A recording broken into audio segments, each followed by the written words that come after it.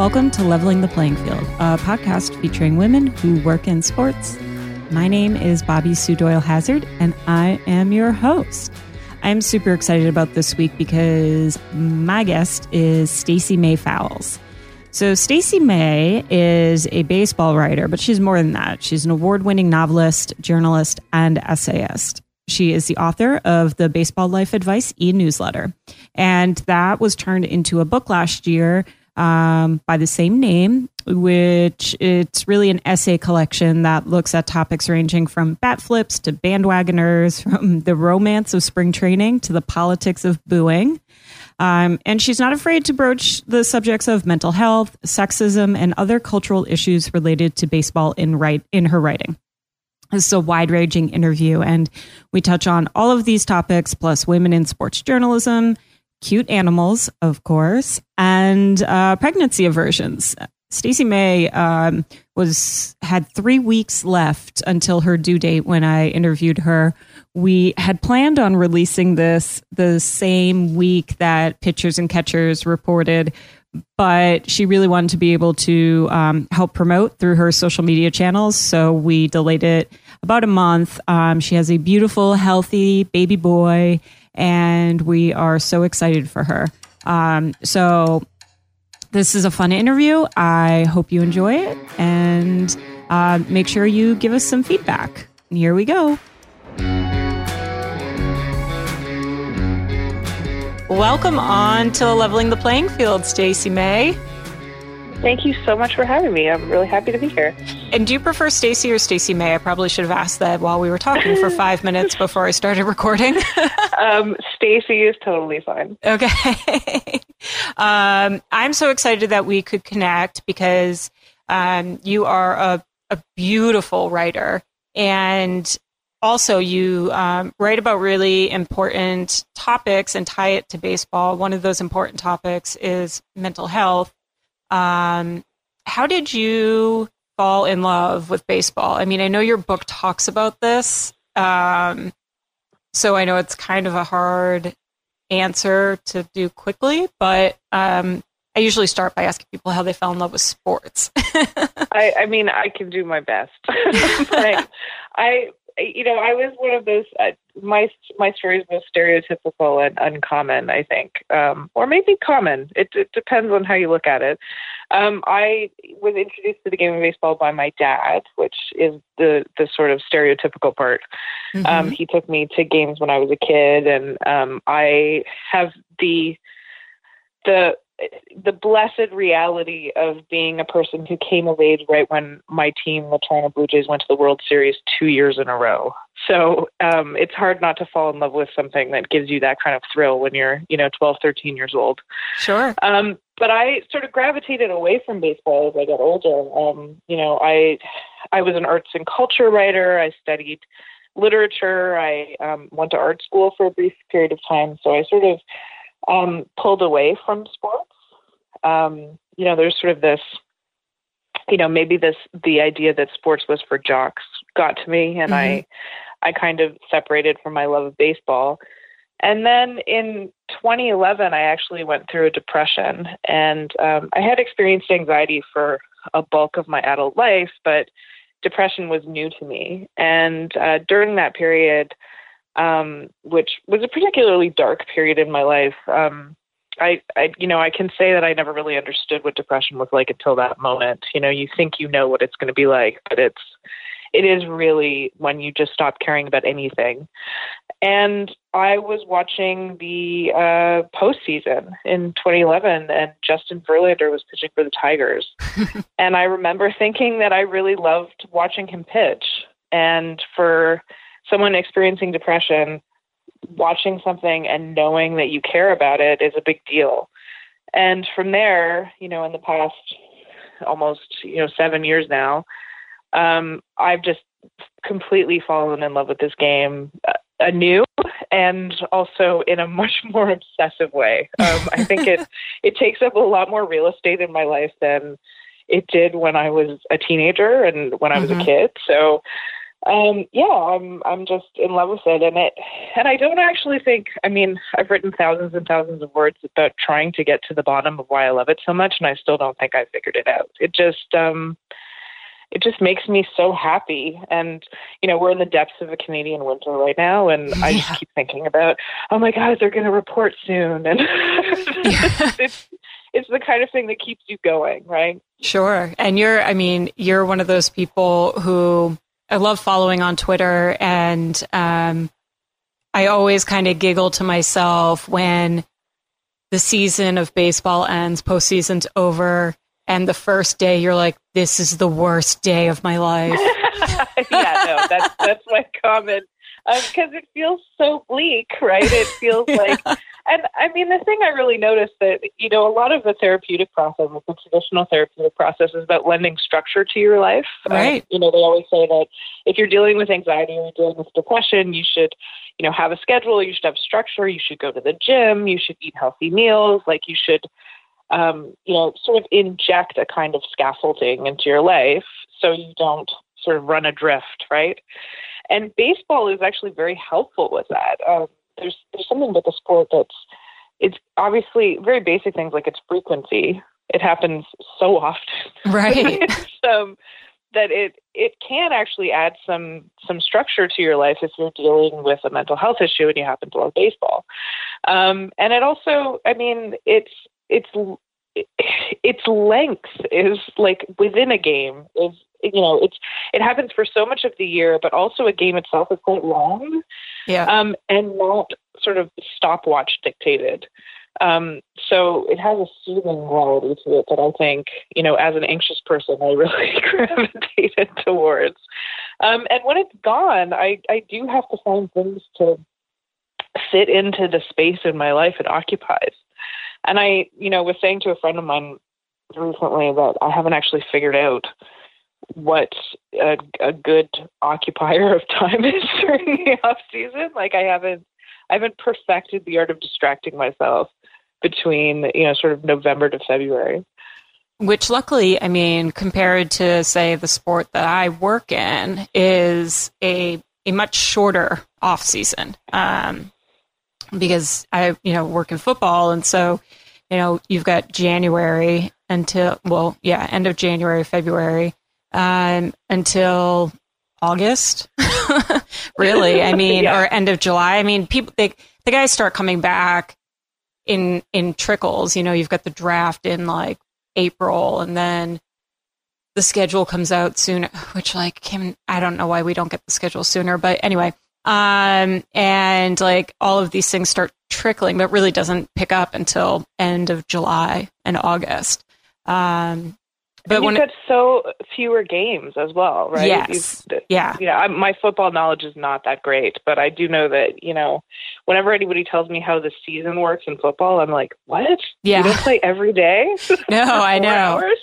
And it would be like, can you imagine? Actually, it would be terrible for the game, obviously, but I grew up in a household that was primarily baseball and football. So not people playing, but watching. So Sundays in the fall, we watched the New England Patriots. And then the rest of the year, we were paying attention to the Red Sox, which I know you love to call the evil empire. So that's a thing. I don't actually refer to the Red Sox as the evil empire, but I'm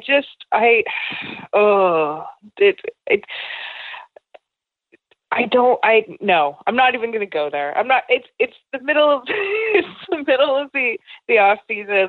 I'm feeling generous. There are things about the Red Sox I really enjoy. Let's leave it at that.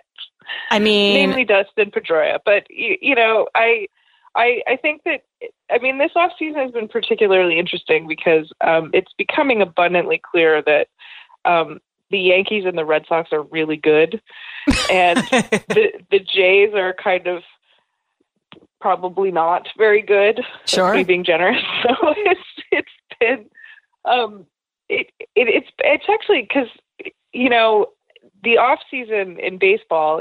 When you're describing football, you're actually making us seem kind of like whiny brats comparatively, because we want so much action.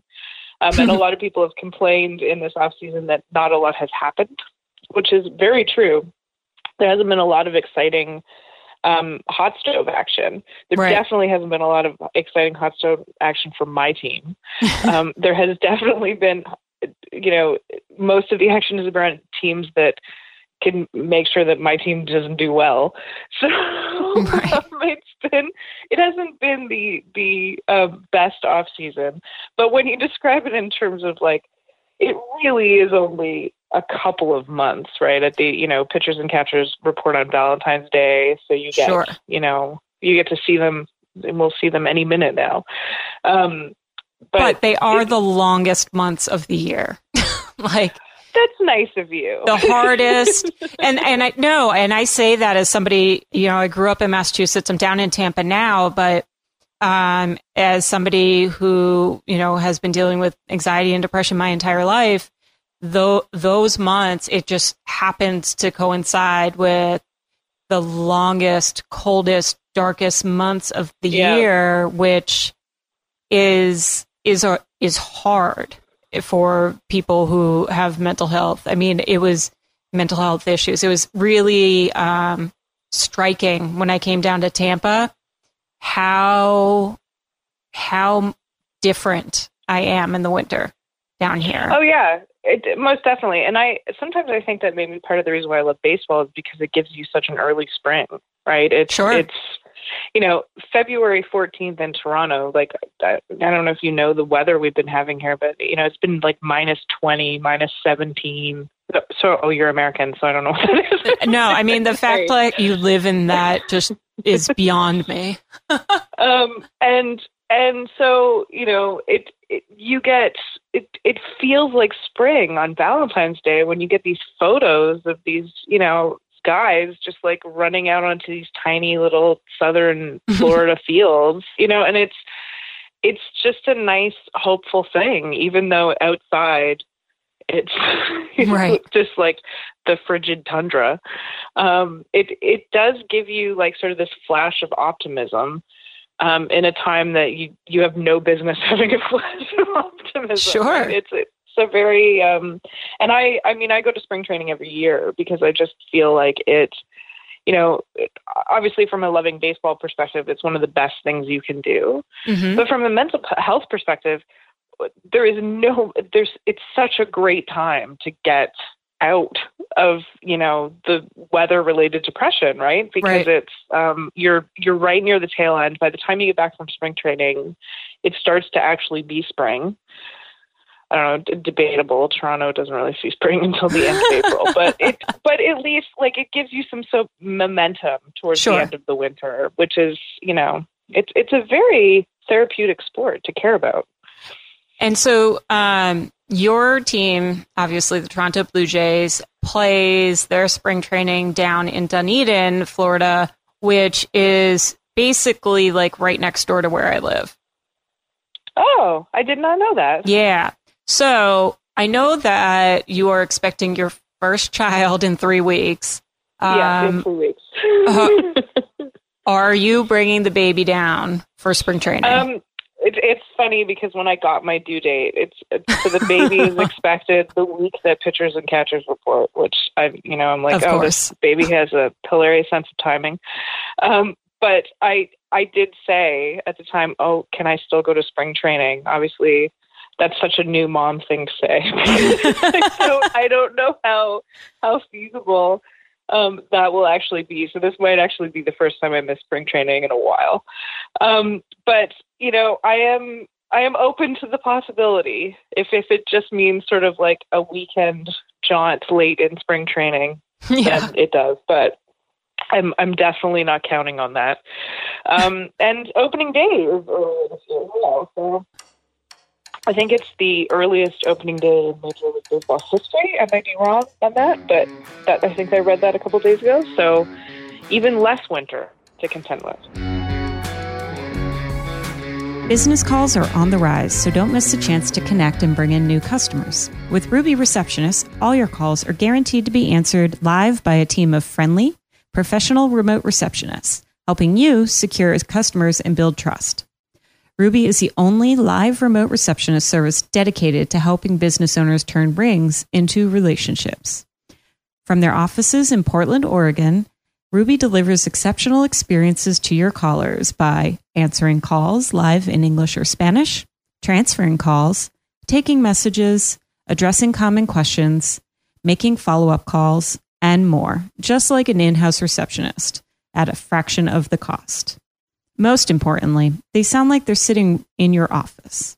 To learn more or to get started, visit them online at callruby.com, or better yet, give them a call. 888-340-RUBY. That's 888-340-RUBY. I can't remember. Do you guys play in a dome? We do. You do? We play in the dome, yeah. Which is sort of a necessity of Toronto baseball. We used to play in a place called Exhibition Stadium, which is the first stadium I went to when I was a kid. And the very famous story on opening day, it was they had to get Zambonis to clear the field because it was covered in snow, and it very classic, like Canada. You should look up pictures of like the Blue Jays' first game in Toronto was just dire. It was in a blizzard. There's very famous stories of a team forfeited because they were like, I just can't with this weather. And the stadium was actually, it's right near Lake Ontario. Oh. So in the winter, it would just be like blisteringly terribly cold because of the wind coming off the lake. Sure. And in the summer, the seagulls would fly in, attracted by the food from the vendors. So they would just come and like dive bomb It was really, it has been argued that it was the worst Major League Baseball stadium ever. So when they introduced the dome, the idea being that we could watch games in April and October. So yeah, it definitely helps. So it's interesting. I've obviously been reading your book, Baseball Life Advice, and you have, like I said, your writing is so beautiful, and you have a theme within it that is something that I've always thought about. I've loved baseball. I don't love baseball the way you do. I don't get into the stats nearly as much, but I've always just kind of like, I love that you think I get into stats, but please go ahead. Well, you're far more knowledgeable about like like I could tell you like, oh yeah, I was at this game. I couldn't tell you half the time who played, but I'll be watching the game and I'll understand what's going on. I just don't have that capacity to remember things for whatever reason, which I don't think is a good thing for a lawyer, but that's a whole nother conversation. But I also think that that's probably more common than you would think, right? Like I think that there's sort of this misconception about sports that to be able to talk about them with authority or to be able to write about them, you have to have some sort of like encyclopedia knowledge of the minutia of it all, right? Right. But like when I'm writing a book, I'm looking stuff up. Like, I know you're like reading it and you'll be like, wow, it's so amazing that she can remember that, but I assure you there was a period where like I was looking, I would be, and I mean, part of the point of the book is that you're feeling these incredible, intense emotions when you're witnessing a game. When you're feeling emotions, you're not going to remember like the tiniest detail of a game's dynamic. So, that's what we have reference materials for. Sure. You can walk away from a game, write down your incredible emotional response to it, and then pick up all the details as you go along, right? That's a good point. I think the same way about being a lawyer. Someone will like, my boss is really funny about this. He remembers like case names and stuff. And it's kind of like when he makes a reference to, I don't know, Family Guy or something. And I just kind of like look at him like, or some movie from before I was born. And I just kind of give him a look like, I don't know. Like, I can look it up if I need to. Yeah. But so you have this beautiful theme and it's something I've referred to Fenway as many, many times, especially when I'm down here and complaining about the Trop.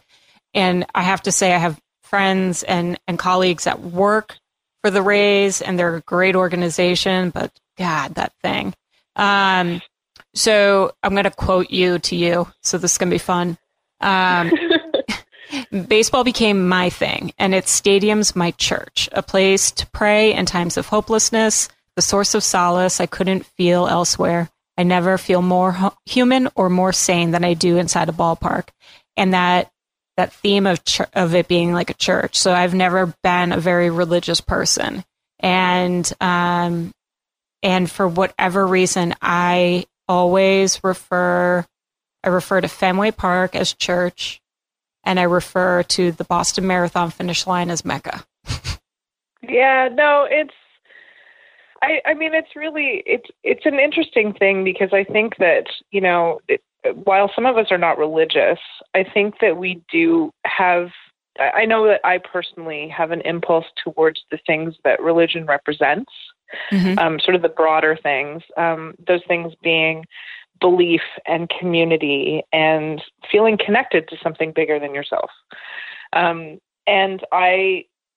Baseball is really one of the only places where I've ever found that. And I think that people find it in all sorts of places. People find it like, they find it in their love of film or music or books or, Star Trek fandom. I don't know. They find it in, like, you find your people. Mm-hmm. And you find a place where you feel safe and you feel hopeful and you feel, I mean, I often describe it as sort of a better version of yourself. And I like who I am when I love baseball, because I'm not cynical and I'm not negative and I'm not, which is interesting because sports fandom can be very cynical and negative. Oh, sure. For whatever reason, I just tend to be just so full of joy, which is not a normal feeling for me. People often, when I talk to people about my writing, they're like, "Oh, you're just so hopeful and you're so positive," and I find that really funny because I'm not. I'm actually, and I've even been accused of being earnest, which is, I've started to embrace. I think somebody hurled that at me as an insult at some point, and I was like, you know what? No, I think the world needs more earnestness. It needs more just unabashed glee, right? But that's not really how I am in my day to day. But I just found this place that made me feel safe and connected to other people over this shared love of something. And, the other side of that, of course, is that, we have these conversations about how sports culture can be really exclusionary as well. And it can be violent and it can be cruel and it can be sexist and awful. And so, you're sort of, it's interesting that like this place I found that I love so much can also be very painful at times. So yeah, it's just an experience that, it's an experience of awareness on multiple levels, right? It's sure. Seeing myself, so deeply connected to a community and caring so much about that community that you want to make it better. Right. And you talk about this in your writing a lot and about how the culture could be easily what would turn somebody away from sports. In fact, it's part of why your husband never liked sports, and that you became a devoted fan despite that. Yeah, for sure. I remember like when we first started seeing each other, I took him to a Raptors game. And Raptors games are like, compared to baseball, Raptors games are like spectacle, right? There's like fire shooting up and like, there's lights go out and there's montages, and like baseball almost feels hokey compared to a Raptors game. And he just hated it. He hated it. He hated like the t-shirt cannon. And that was like very early on. And it's just, I mean, it's been really interesting to watch him find an aspect of sports that he loves. And I think that's kind of, I truly believe that people can fall in love with sport if they give it a chance. Mm-hmm. But I also feel like, why give it a chance if it's repellent, right? Right. Why would you want to give it a chance? And for me, I obviously wanted to give it a chance because I felt like, as the book described, it saved my life. So mm-hmm. that's a pretty good reason to give something a chance. Like for my husband, what's the incentive, right? I think that I completely understand why people want to stay away from sports culture in general. But I think for some of us, we make more of an effort because we see something in it that really, we see an element of value in it that makes us feel better and makes us better people. Some of the culture that you talk about is just, the old boys club and women basically women shouldn't even be in the ballpark. And that old school way of thinking that I love when I see you or one of the other women that I follow in sports journalism, write, do you even like sports?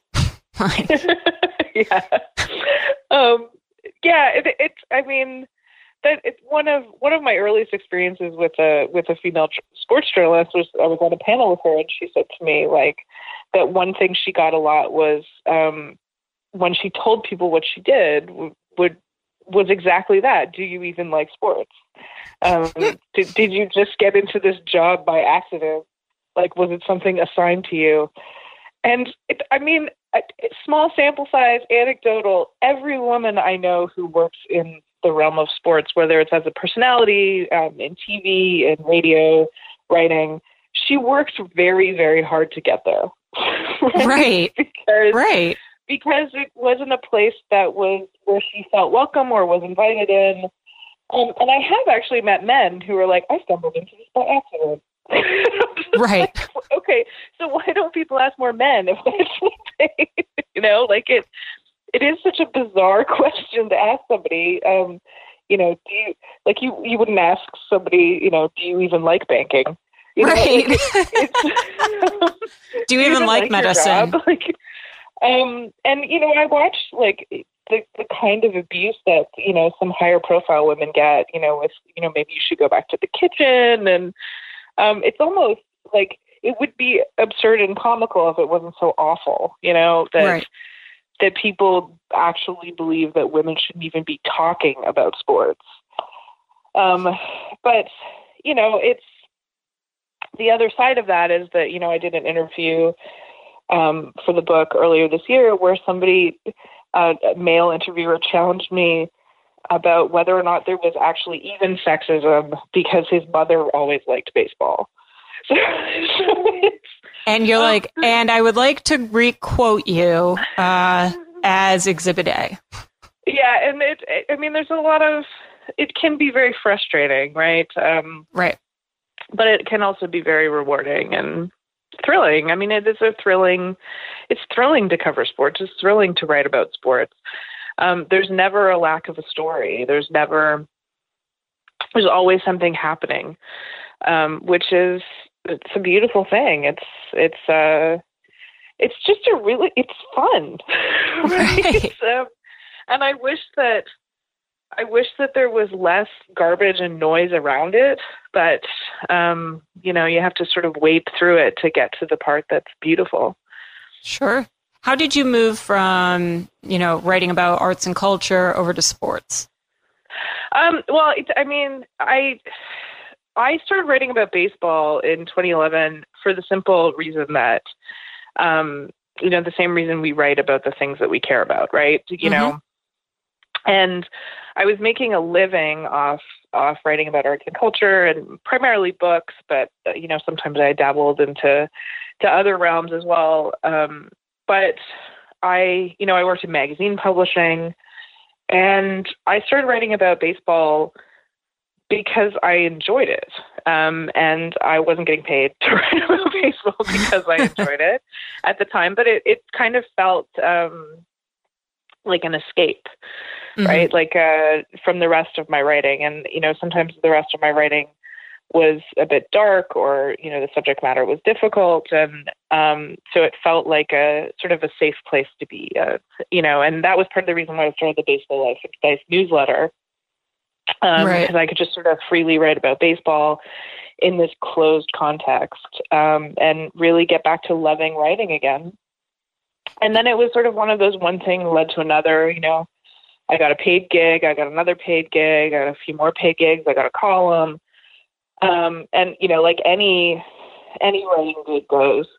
But it was interesting that sort of one half of my life was established, and the baseball stuff I was a total newbie. Yeah. So, you're sort of starting again, in your 30s. And it was fun. It was, it was reinvigorating because it reminded me about why I loved writing in the first place.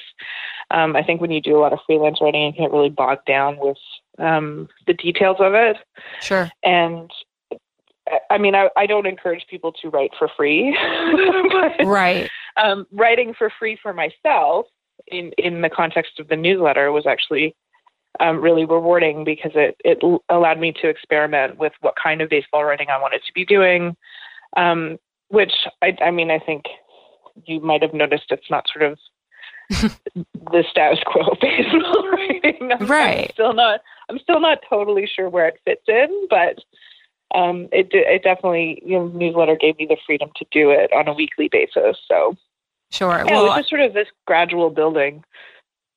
I think with regards to your newsletter, I mean, the great thing about it is that you connect baseball to life generally, and the things that are going on, whether it be with a particular player. I remember, within the last 6 months, there was a pitcher who was having a really hard time, who talked about feeling down and maybe a little depressed, and that was a pretty big deal, because that's not talked about much, right? And you had a beautiful newsletter about that. I forget who the player was, because Asuna, I think it was. Yeah, he was talking about how he was facing some anxiety. Yep. Yeah, and you find this a lot. You find that, like, within the realm of sports, it's actually quite rare that athletes talk about any mental health issues they face, whether they are diagnosed or just simply I'm having feelings. Some anxiety. Yeah, right. Like, it's there was the one thing that really struck me about the World Series was that there's so many great stories that came out of the World Series, but I got really fixated on the fact that Clayton Kershaw said after the Dodgers lost the World Series, he said, maybe one day I won't sail. And oh my gosh, to just think that Kershaw, who is one of the most elite players ever, for his perspective to be that he's a consistent failure, sort of blew my mind, right? And I immediately just wanted to write a piece about how, on a huge scale level, because he's, so high profile and just lost a really high profile thing, that sort of mirrors the way we treat ourselves, right? Sure. We can achieve all of these things. We can do all of these great things. And then one thing that feels very important can happen, and we can feel like a failure across the board. So, I'm kind of a person who sees those smaller details. I've never sort of been really good at, like, game recaps or projections or predicting anything. Like, I'm always just kind of like, I predict we're going to have fun. Well, I think you capture the human aspect of it, as opposed to just like, these guys aren't doing their jobs right or well, or like the noise that you tend to hear right after someone loses or something like that. Like, you humanize the guys and in a way that is poetic almost. Well, there's this weird thing, the way we don't treat athletes the same way we treat ourselves.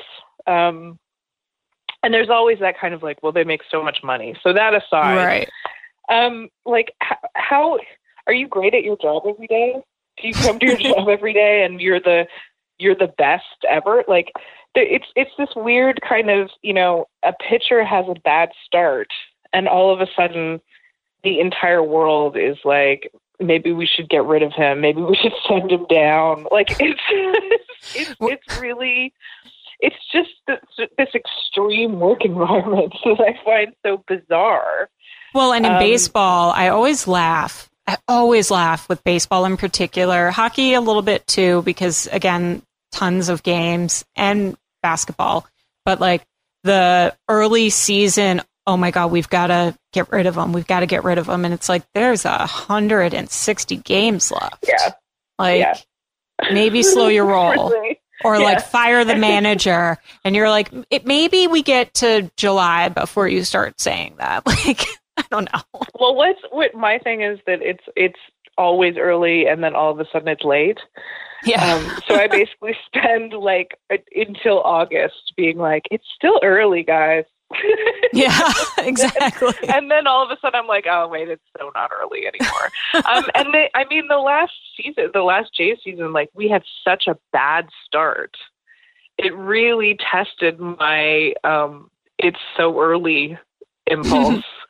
Because we lost like, I can't remember what the actual number was, but it was like the worst start ever. And I just, I would just be like, it's fine, and not for a second believe it. But it is a very forgiving game. Its frequency means that you can turn things around. And, just to loop back to what we were talking about,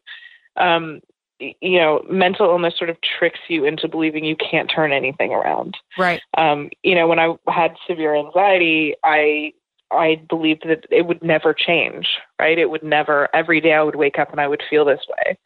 And I think that the fact that your team can go on like a 12-game winning streak is sort of this nice, tidy metaphor for things can turn around very quickly.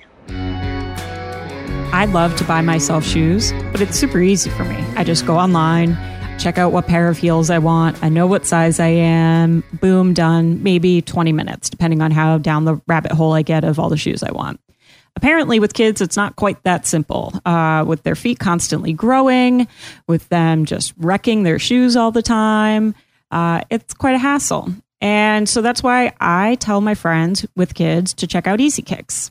With Easy Kicks, kids can wear their shoes as long as they want. And once they are wrecked, too small, or just want a new style, you can send back those shoes in a prepaid shipping envelope. And Easy Kicks will donate the wrecked shoes or too small shoes to a nonprofit partner. Each shipment comes with a personalized box with fun stickers for the kiddos, and it's only $20 a month per child. There are no limits to how often you can swap for a new pair. And the pairs that you get are going to be from Nike. They're released each week, new styles, and there are no catches, hidden fees, and you can cancel anytime. Visit easykicks.com/join now to sign up and use discount code EZListen. That's E as in Edward, Z as in zebra. Listen at checkout for $5 off your first month in the club. That's easykicks.com/join now. Discount code EZListen at checkout. Well, and in your book, you talk about pitchers and their ability to, go out there, fail, and then come right back 4 days later, 5 days later, whatever the cycle is. I should know this. Yay, sports ball. But, and the fact that they're constantly putting themselves out there in front of millions of people, thousands of people, depending on the team, and all that pressure on them and the great metaphor that can be for our day-to-day lives. Yeah, it never stops impressing me. And when you're sort of surrounded by the noise of people like talking about how a player is trash or, get rid of him or, and to watch somebody endure that. And the thing that always boggles my mind is how the sort of this effort to conceal what's going on in their heads. Right. And also, like 9 times out of 10, them saying, no, I want to stay in. Right. You know, like you Right. so rarely see a pitcher be like, thank God you came and pulled me out, because I would like, that's not a reaction you see. You see, oh no, just let me stay in. I can turn this around. And I just think that, you know, a lot can be learned from that kind of resilience and that ability to bounce back. It's also heartbreaking to watch when it happens. Gosh. So, I can't, so bad. Especially in an October game, right? When the stakes are so high.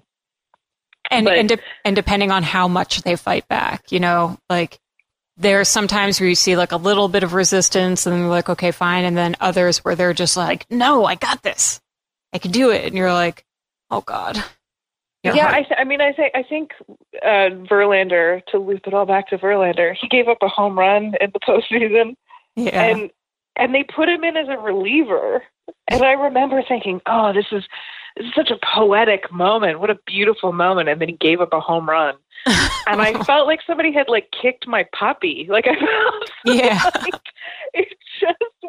it was supposed to be like this beautiful narrative. And instead it was, and I remember his face was, you know, Verlander is like really good at making a, I can't believe that just happened face. Yes. Yes. And you know, it's just, it's amazing to like, baseball is just, you know, sometimes it happens, you know, that's the lesson, is that it happens and you have to shake it off and you have to move forward. It's so basic. It's almost like a child's lesson, but I think it's one that we totally forget. And baseball is a venue in which we see it every day. Right. It's like every game, there's some sort of instance of somebody having to shake something off, or, you know, like watching a guy get caught stealing, or, you know, watching somebody strike out and they just, you know, and then zooms in on their face being like, I can't believe I just did that. Right. And then they just move on and something great happens. Right. So I don't know, in terms of mental health lessons, that's pretty on the nose, right? Yeah. Oh, for sure. I mean, I think we all, you know, are kind of like, when you're facing something like that and you're having that hard time of even just like getting out of bed, right? And it's that very simple act of getting out of bed that can be the hardest thing to do. And just knowing like, all right, if that guy could put himself out there and be watched by millions of people and have a really crappy day and then come back a few days later, I can maybe get out of bed and take a shower. Yeah, exactly. Yeah. Some days I can't, but yeah. Oh, I know. Yeah, wait, there are others that you can't. Absolutely. And there are some days that they can't. I mean, they come out and it's just, they get in that rut sometimes. The way that you describe yourself as a baseball fan is as a narrative baseball fan. What does that mean to you? Oh, I'm more compelled by a good, juicy baseball story than I am by statistical analysis, you know, win-loss records, like WAR. Like I'm so much more interested in, you know, a player's his story, even if it's, you know, not that, like there are players who, you know, overcame this, that, and the other, but there are also players who just have these, you know, these small stories that, even stuff like, you know, players' pets. Yes. Like, you know, their dog died and I get really upset because some player's dog died. You know, I look more for the human stories than I do the more sort of feats of athleticism, I guess. Sure. And I don't actually think one is more important than the other. I just think that, you know, certain personality types are compelled by certain things. So I think there's room for all different kinds of stories in the realm of sports. Absolutely. And you know, if I'm given an opportunity to tell some of those stories, I feel really lucky.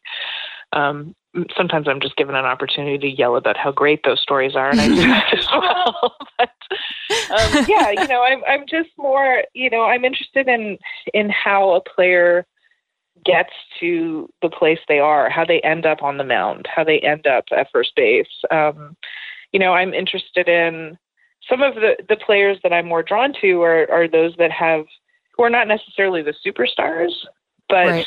Have interesting personality quirks or interesting stories. The baseball players and animals. I kind of have a bone to pick with you about this. So, wait, can I take my banana bread out before you? Yes. Okay, hold on 1 second.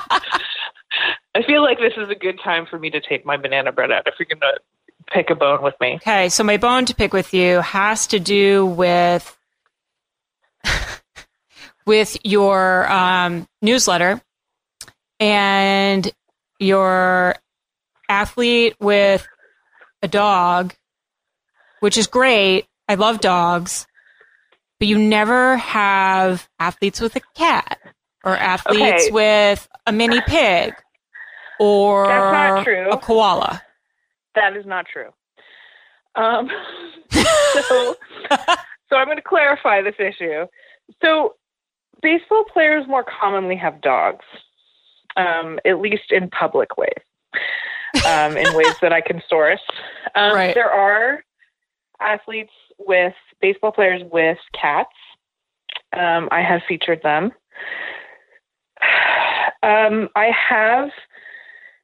It is an adorable animal section, so I have featured horses, I believe. There was Kershaw with a koala. No, not a koala, kangaroo. Okay. There was that donkey. Oh, yeah. But there's also, so I did post a picture of Jose Bautista with a tiger cub once. Ooh. And somebody complained about exotic animals. Yeah. And so I took that to heart. I thought, you know what? Maybe I don't want to delve into the world of athletes and exotic animals. Maybe that's not right. So I could see that. I've stayed in the world of domestic. And part of the issue is that most of them just have dogs. All right. So shut up. I'm keeping that in. I don't care. So if you find a baseball player with a cat, please do send it. I will have Matt to Latos search. had a cat named Cat Latos. That was featured prominently. I also think that there's another guy who has like one of those hairless cats. I can't remember specifically. God. But yeah. Those are weird. See, this is the important stuff I report on. It's a delightful. Your newsletter is like a delightful little break every time you send it out because it's not super, super long. And then, of course, there's an athlete with an animal and at the bottom, which always makes it nice. And it's just and I'm not offended by people who like skip right to the end. That's totally, if you are just there for the picture of the adorable animal, that's okay. I've actually noticed, since I have been pregnant, I've been really into baseball players with adorable children. That's been a thing. And the Jays were just on winter tour in Vancouver. And there was a picture of Dalton Pompey and Aaron Sanchez coloring at a table or doing Lego at a table with children. And they were seated in these tiny chairs. Yeah. And Sanchez and Pompey are both exceptionally large men, like very tall men. Yeah. I've been, within a foot of Dalton Pompey, and he was just like towering. So the idea of him in this like tiny chair just brought me so much joy. See, this is what happens in the off season. You're basically dregs of news. Well, look at these yeah. athletes in these tiny chairs. Athletes and little kids always gets me. I mean, little kids in sports always gets me, right? So like when they're first starting to play t-ball and they're little bobbleheads with their helmets, or soccer and they're just kind of swarming around in no real good way. And like at my former job, when I used to work at a magazine, we actually had an email thread called Sports Cry, where we would send each other sports stories that were tearjerkers. And very often they involved children. So they involved, David Ortiz meaning a little kid, or like, Yeah. And it was quite a lengthy thread of quite a few staff members. And it wasn't even a sports related job. It was just that sports cry is such everybody knows what a sports cry is. Yeah. Everybody's had a sports cry. I've had many sports cries. There's a whole genre of writing of sports cry. Well, and now it's basically the hashtag sports doing good, right? I mean, pretty much every story with that hashtag is something incredible that you end up getting all teary about, and I don't know, it just touches you in all the feels, I guess. You have some pretty strong opinions on stadium hot dogs. Yes, I do. Please share. This is my hilarious. So I started writing for The Athletic this year, which, your listeners might be familiar with The Athletic. They, are constantly acquiring new people from sports media. Right. So I started writing for them this year, and right around the time that I found out I was pregnant. And my first trimester was particularly brutal. And one of my aversions was the ballpark. I could not handle the smell of beer and hot dogs. Yeah. And I would literally, the ballpark made me ill for about 12 weeks. From May to 12 weeks to July, right? May, June. Yeah, May, July into August. I was a baseball writer. That's a little tough. Go to the ballpark. So I haven't had a hot dog for 10 months, maybe. So my hot dog knowledge, my strong opinions of hot dogs have actually changed considerably, because now I find them revolting. But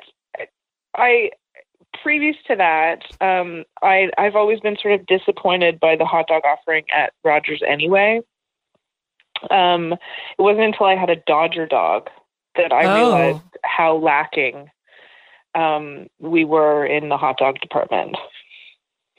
Interesting. And was that on your California road trip that ended up as a baseball pit stop every few hundred miles? Yes, it was during that trip. It actually ended with Dodger dogs, and I was like, nice. Yeah, this is a real thing. I'd heard many times that like Dodger dogs were elite, and it was proven true.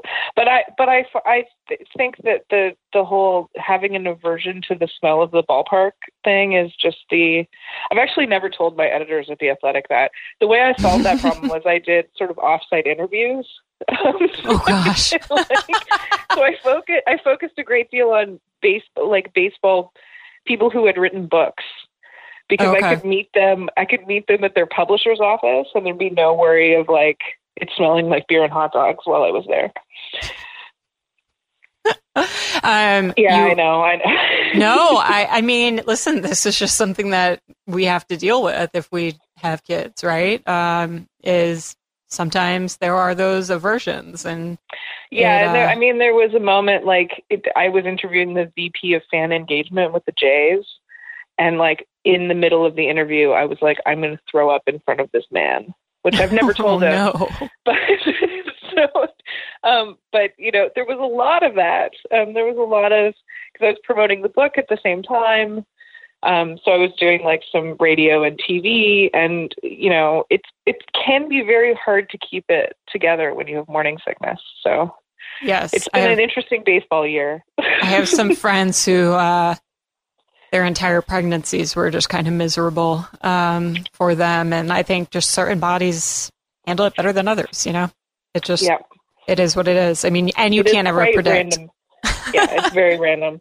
But hot dogs was a slap in the face.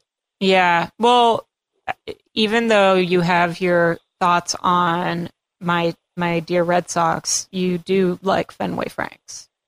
I do. That is absolutely true. And that ballpark is beautiful. Oh my God, I love it. Yeah, it's gorgeous. I love it and I miss it. And I get very excited when I do end up traveling up north and I can catch a game there. But I make sure to go down to JetBlue Park when they're here, because it's like a little mini kind of Fenway. Isn't it like actually literally a miniature Fenway? They built it, but yeah, it's pretty cute. It is really cute. I honestly, like, spring training for me is just heaven. It's completely heaven. It's, I'm like ticking more of the stadiums off my list, and I just can never get over how just intimate and relaxed, and the renovation they've done on the Tigers Lakeland Stadium is so beautiful, and just the fact that they play these games and they don't mean anything, and it's just such a, like, there's like little kids playing catch, and oh my gosh, everywhere. Yeah, and it's just so, like, it's what I imagine heaven looks like, right? Like, nobody cares about anything, and everybody's like kind, and yeah, I don't know. I'm in a far off dreamy place now. Well, no, I mean, I feel the same. It's so where I work, we're right near Steinbrenner Field, which I have personal thoughts on because of my Red Sox fandom, but it's every spring our organization goes over there for a game, for like an employee outing, which is awesome. And also then, like a little mini Yankee Stadium. It's the same principle, right? Yes. It's really cute. And they've done renovations a lot actually in the last year or so. And then my birthday is at the end of March, the 22nd. So it's kind of smack dab usually in, towards the end of spring training. So I will always, try and bop around. I haven't done it as much as I'd like to. I have to start planning out this year, taking a couple days and going to a bunch. But it's so easy. Within an hour drive, hour and a half of where I live, there are 6 ballparks, I think, which is incredible. So I have to do a better job this year of going to some of the others, but it is always such a fun time, and it's so relaxed, and you can tell the guys are having a lot of fun with it, right? Because that pressure isn't really on them. They're just trying to get themselves warmed up, I guess. I think I went to a game, and I want to say it was the Atlanta Stadium in Orlando, the one that's sort of in Disney World. Yep. And I think R.A. Dickey was like messing around with a fastball, and he's a knuckleball pitcher, right? And he was just like, I was just trying out a fastball, and like, and the interview afterwards, he was just like, well, that didn't work. And there's just something so nice about that, right? It's just really, it's just very low pressure, and and the my team has had some pretty high stakes years in a row, so it can be very relaxing to just be in an environment where nothing really matters, right? It's just right. I always enjoy it. You also have some thoughts that you have shared about bandwagon fans. Yeah, I love them. Can you get into that a little? I just my whole feeling on bandwagoners is, why wouldn't you want more people loving your team? I don't really understand this kind of, this is some secret circle or some, secret clubhouse and there's a handshake to get in. And I think bandwagoners sort of reinvigorate things. They make things so much more fun. And everybody was a bandwagoner at some point, right? Like everybody was a new fan. So I just think this idea that like we have to keep people out of the secret society of sports is the most ridiculous idea.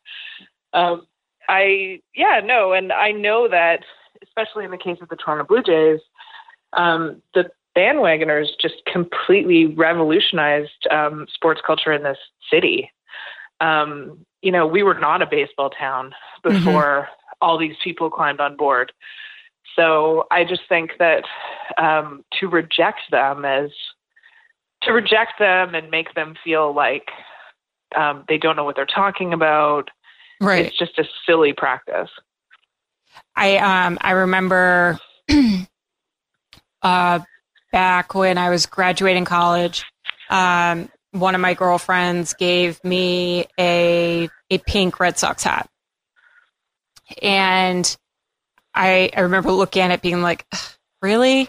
But I loved it. And I wore it everywhere. And then like a year later, we won the World Series and I'd wear my pink hat and people would be like, oh, you're a pink hatter. And I'm like, I just don't I don't even know what that means. But on top of that, I don't really care. Yeah. I mean, there's always this thing. It's like, if your hat is new, people are always like, oh, so you just became a fan of the team. And it's like, oh, maybe I just bought a new hat. It's just... Right. Well, with baseball hats, right, they're supposed to be kind of dirty, broken in, kind of like a glove. You're supposed to have sweated in it, slept in it, But I mean, for me, it's like bandwagon fans have this really, I mean, especially in Toronto, the phenomenon in Toronto is that all these new people became interested in baseball. And what happened was the dialogue around the game expanded, right? So there was so many different perspectives and so many different ways of talking about it and ways of enjoying it. And, everybody was doing a piece on the Jays, right? Because they were going to October. And that was fun. That wasn't like, oh, they've ruined it. It was like everybody is talking about that. You're finally getting recognized. The thing you love is finally getting recognized on a broad scale. And if you're a sports fan, you know that will fade, right? Right. If your team is not good 2 years from now, 3 years from now, 4 years from now, those people will fall away. So just enjoy the party while it's happening, because it may not last. Right.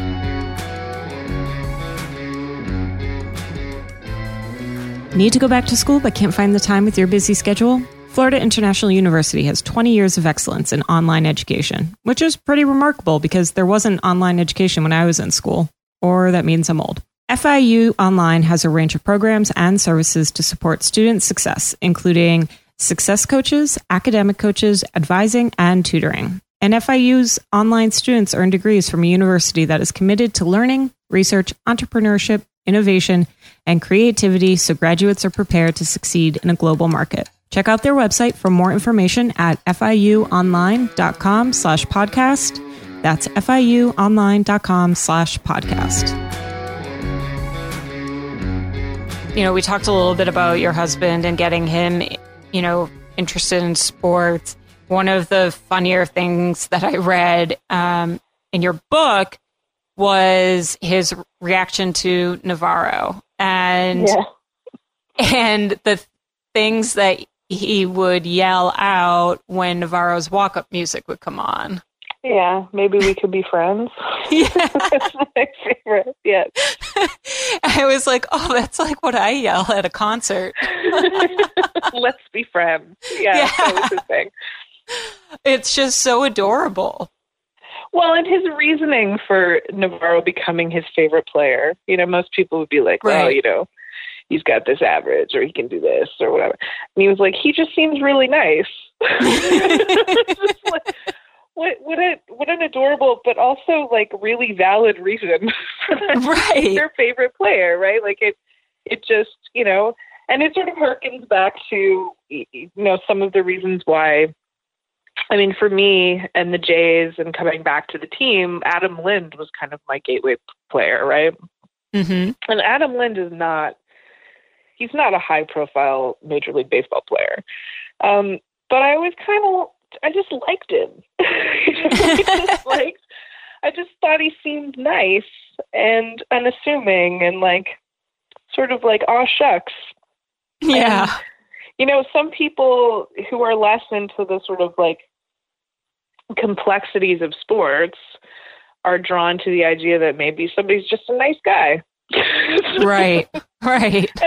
And obviously with the caveat that we can never really know that. But right. I mean, if your favorite player is going to be the nice guy, that seems like a perfectly valid reason. Yeah, I think it's perfectly fine. You have a lovely kind of homage to Allison Gordon in your book. Yeah. And it was really sweet to read. Can you talk about who she was and what, even though you never met her, she meant to you? Yeah, absolutely. She was, I think there's a little bit of conflict about what first she was. Right. I think she wasn't full-time, so she wasn't the first female full-time beat writer, but she was the first female beat writer, I think, is the distinction. Late 70s, early 80s. And she started writing, she was a beat writer for the Toronto Star, and she started writing around the time that they lifted the ban on women in clubhouses. So it was a very recent lifting of the ban. And she sort of slogged it out on the beat. I think she left after 4 seasons. See, this is what I'm saying about looking stuff up, right? I think it was something around 4 seasons. And she ended up writing a book about her experiences, called Foul Balls. Mm-hmm. And it is a beautiful book. I highly recommend it to anybody who is interested in baseball. She writes so beautifully about the game, but she also writes about the kind of sexism she faced during that very early era of female sports writers. And she was just, when she died, which was, not that long ago, I interviewed some of her friends. I was lucky enough to be connected to some people who, a band that played in her house. She let a band practice in her house, and she made guacamole for all of them. And so the band members, one was actually my boss, and another one was my mentor at school. So I that's incredible. Both of them said that she was extremely salty individual. She was, she had a wicked sense of humor. She was very, she was sort of tough as nails. And in reading this book, it was just like such an inspiration for her to have slogged it out in this environment, which has a lot of similarities to the way things are now, mm-hmm. but obviously was so much harder when she was a trailblazer and breaking ground. So yeah, I have a great deal of respect for her, and it's really nice this year. She was, she had a distinction in the Canadian Baseball Hall of Fame. So it's nice to see that she's getting the recognition she deserves. Yeah. But it does consistently surprise me that people don't know who she is. And, I'm sort of an evangelist for that book because I've bought it in every single edition. And oh my gosh. It's just such a lovely, it's sort of Roger Angell caliber, beautiful writing about the game, but also about the experience of being a woman inside the game, which is a perspective that we don't get a huge amount of. Right. Yeah. As I was reading your book, I'm immediately was on Amazon, just adding it to my little books to get list, even though you can't really get it through Amazon. So I'm going to have to look elsewhere, but,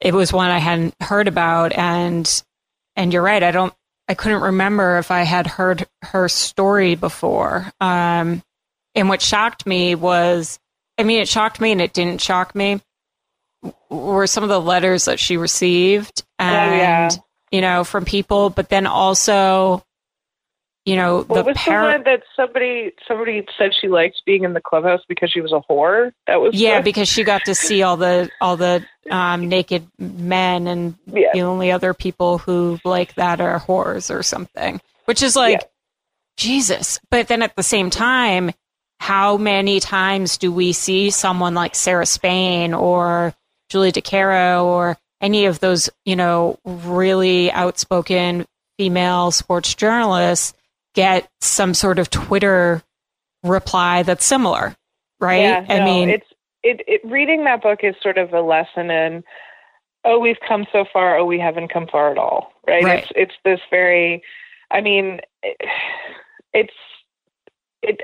remember when she got the Canadian, it was announced that she was getting the Canadian Baseball Hall of Fame distinction. People were telling stories about how, she was shut out of the clubhouse, and people just were awful to her. And she was just trying to do her job. There was nothing particularly revolutionary about what she was trying to do, but everything she did was revolutionary. Right. I think it sort of amazes me that, more people don't know about her. And I think that the Canadian Baseball Hall of Fame is definitely taken a great step in terms of building awareness about who she was and what she did. Aside from baseball, which clearly you love, also... No. Just a little bit? just a little, yeah. Is it more than love? You write about other things, shockingly enough, and you've written novels. Can you? I have, yeah. So I haven't read any of them, and I'm just putting that out there because I want to be transparent. No, listen to what I'm about to say. I want to hear from you what they're about before I do end up getting them, because, like I said, your writing is gorgeous. So I can't imagine not reading them. The baseball one was something that I felt particularly close to, which is why I read it. I've written 3 novels. I've been writing for probably like 18 years now, close to 20 years now. But I mean, it's interesting because I have developed this entirely new audience since I started writing about baseball, and a lot of them are not sort of aware of my older writing, and I just think that I think that we decide who we are, and we try to sort of fit ourselves into those boxes. And I think that I never in a million years would have thought I would become a baseball writer. Sure. And I run into people I grew up with and people I knew in former lives, and they're like, what? And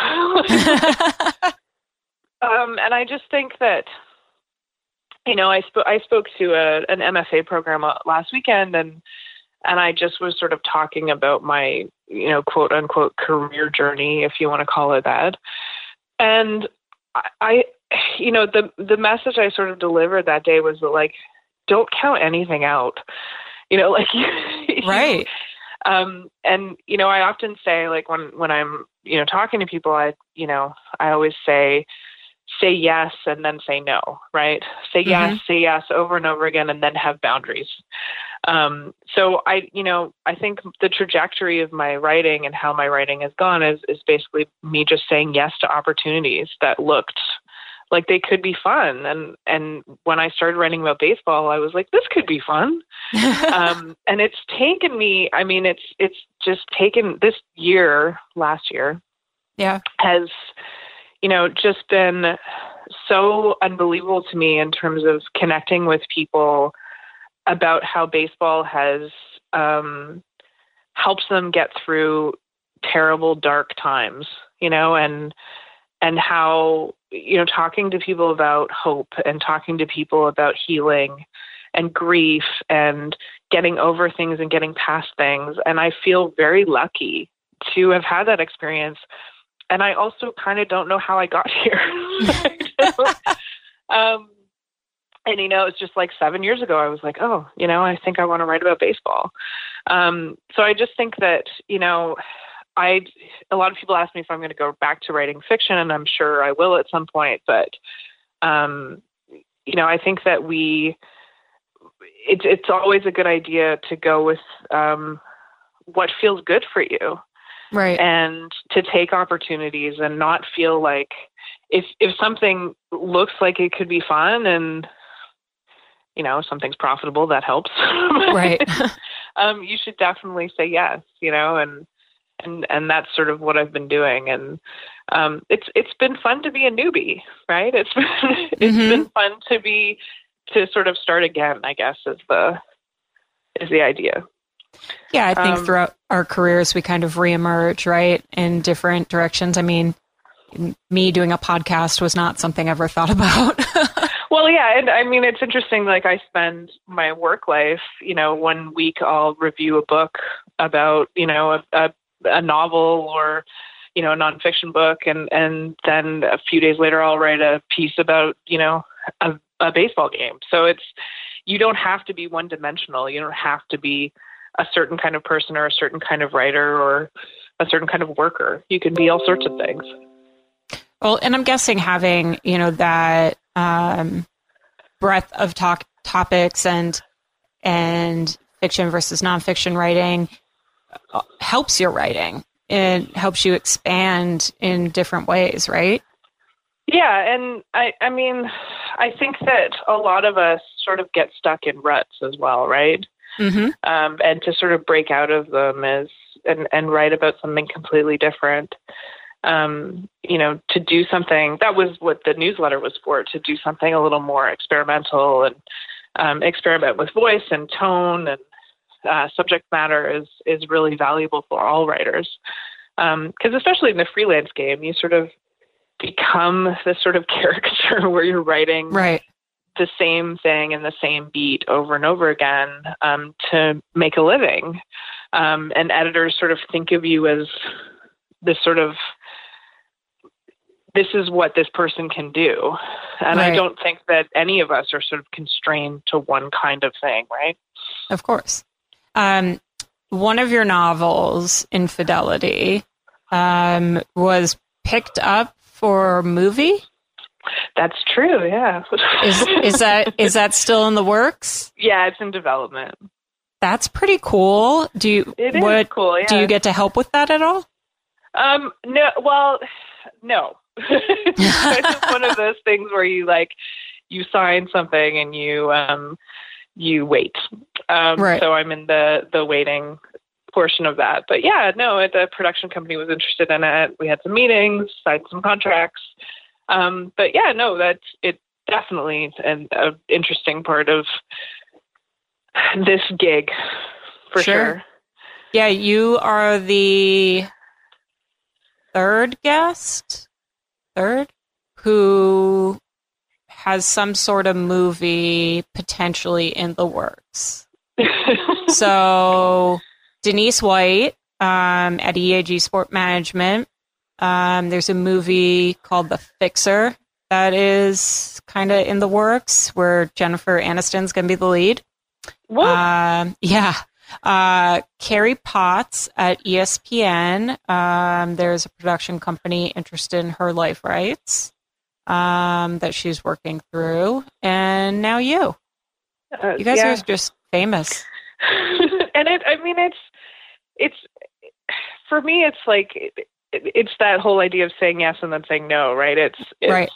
Throughout my career, I've been involved in so many different projects and some of them have worked out and some of them haven't. And I just think that, it's exactly that idea of like, don't count yourself out. Right. The Best Canadian Sports Writing, which launched in the fall, that's something I never in a million years thought I would be involved in. And it was such an amazing project. And it really was just a case of having conversations with people and saying, hey, let's do this. This would be a great thing to do. And everybody saying yes. And I know that doesn't always happen, but when it does, it can be a really beautiful thing. Oh, I agree. I mean, I'm fortunate that people like you and the others that I've mentioned and everyone else who have been on the podcast have been so gracious and excited to come on the podcast. I mean, when I first came up with the idea, I was worried that people were going to think it was stupid or that I wasn't the right person to be doing it for them. for it. And everybody who I've communicated with, timing may not work, but the idea of it has made everyone excited. So it's cool when things like that work out. Well, I've had a great deal of fun talking to you. So that's good. I wanted to ask about you and your writing habits. Do you have a set routine or habit or thing that you follow when you have to get some writing done? I think the answer to that is yes, but also that it definitely shifts over time. So I've been freelancing full time for going on 3 years now. I'm just about to go on mat leave, which is a weird thing for a freelancer to do, but I'll see how that goes. And so I had to, before that I was in a full-time job for 7 years. So I had to learn how to turn my full-time job habits into freelancing habits. So before I was just kind of trying to slip writing in wherever I could. And when I became a full-time freelancer, I actually had to get better at managing my downtime. So the challenge for me was not so much getting the work done, it was stopping the working. Because when you make your own schedule, you can just sort of work endlessly, right? At a non-efficient pace, right? So I know a lot of freelancers have this sort of, they talk a lot about how they don't work very efficiently, but they work 12-hour days.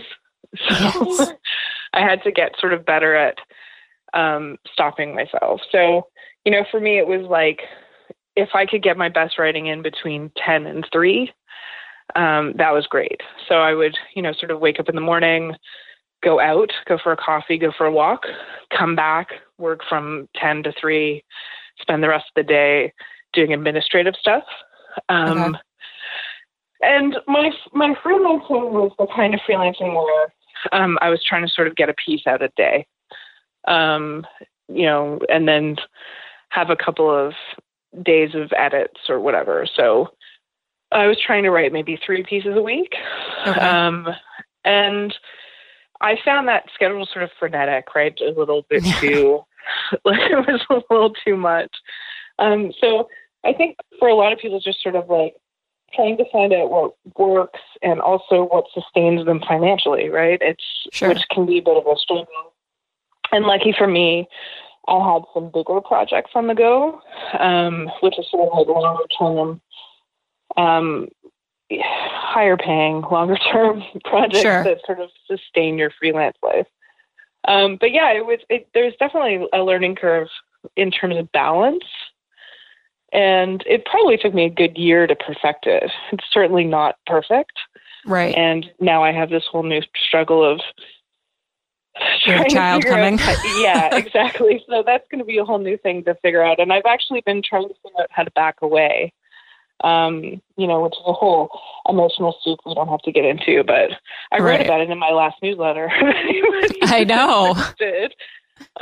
But yeah, no, I think again, I feel like the theme of this whole discussion has been everything is sort of in flux and change. And one of the most valuable qualities we can have is to be resilient and buoyant and open to things evolving. So do you have any other just general morning or evening routines that you follow? Well, as you may know from my Twitter feed, I'm watching a great deal of episodic television right now. Yes. Because I am so pregnant that I can't really do much else. I have become quite the homebody. And I think that I can't blame that on being pregnant. I think that's just my natural inclination when I can't be at a stadium watching a sports event. I think I just want to be home. So I'm big on cooking, baking, watching TV. Right. And I'm the listeners exciting. the listeners don't know this yet, but you were making a banana bread today while we were recording. And you're going to share the recipe with me. It's Jessica Luther's recipe, which... Yes, Jessica Luther's banana bread recipe. Which... Also, you should check out Jessica Luther's banana bread recipe, her podcast, Burn It All Down, and also her writing. Yes, her writing, if it's as good as her writing, it's going to be delightful. Exactly. Although, hopefully not quite as tough, because she writes about really tough subjects. She does indeed, yeah. Yes, and Burn It All Down. I'm a big fan. I had Shireen on the podcast a month or two ago. Who is also just an incredible human being and writer. Yes. It's there, and I mean that's the thing about these discussions around women contributing to the sports conversation. These women are there, and they are contributing great things to the conversation, and it's important for sports fans to sort of step out of their comfort zone and find these voices, and learn and shift their perspectives on the game, because it just makes the experience better for everyone, I think. No, I agree. And, I told Shireen, I'm like, there are times where I don't necessarily agree with you guys. And I think that's okay. It doesn't mean that I'm not going to like the podcast, right? Because you sometimes want to hear other thoughts and opinions. And, and there will be moments where I'm like, oh, but then there are moments where I'm screaming, yeah, burn it. So,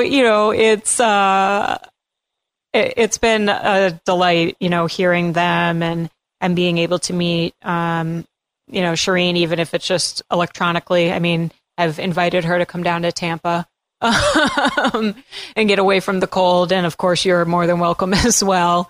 Once you get your little itty bitty, you guys think about coming down for spring training, you better let me know if that happens, because I will be so mad. Fingers crossed, I can make it for a few games, but who knows? But I want to thank you so much for being on the podcast. Tell everyone where they can follow you. I'm going to have links to like all your books and your website and stuff like that. But tell them where else they could follow you. So I'm at Miss Stacey May on Twitter. I will warn everybody that the off-season content is particularly boring. There's a lot of episodes, recaps of Grey's Anatomy presently. But you can subscribe to the Baseball Life Advice newsletter at tinyletter.com/Stacey May Fowles. Other than that, I'm just counting down the days until pitchers and catchers report. I know, and it's so exciting. And in Boston, the big day is moving day, truck day. Yeah, truck day. Yeah. So I know I'll start to see pictures of all of that soon in the next couple of weeks. To look forward to. I feel like this, we were trying to schedule this podcast and it felt like a off-season podcast, but now it feels like preemptive. It's so soon. Thank you again to Stacey May for coming on LTPF, especially when you only had 3 weeks left in your pregnancy. I had a ton of time speaking with you. I can't wait to dig into your other novels. And we'll have links to all of her books, a whole bunch of her writing, and a link to the newsletter so you can sign up and receive it. It is definitely a bright spot in the week. And thank you to all of you who are listening. Please make sure you're rating and reviewing. And next week, I'm going to pull that winner. I haven't done it yet. Sorry, guys. But I'll pull the winner of Amy Trask's book and make an announcement then. But please make sure you continue to rate, review, and subscribe to the podcast on Apple Podcasts, Google Play, Stitcher, TuneIn, and RadioInfluence.com. And of course, thank you to my guys, Jerry and Jason over at RadioInfluence.com for constantly dealing with me and my procrastination. I appreciate it. Things have been crazy around here. And thanks to our sponsors this week, Easy Kicks, Florida International University Online, and Ruby Receptionists. I hope you all have a great week.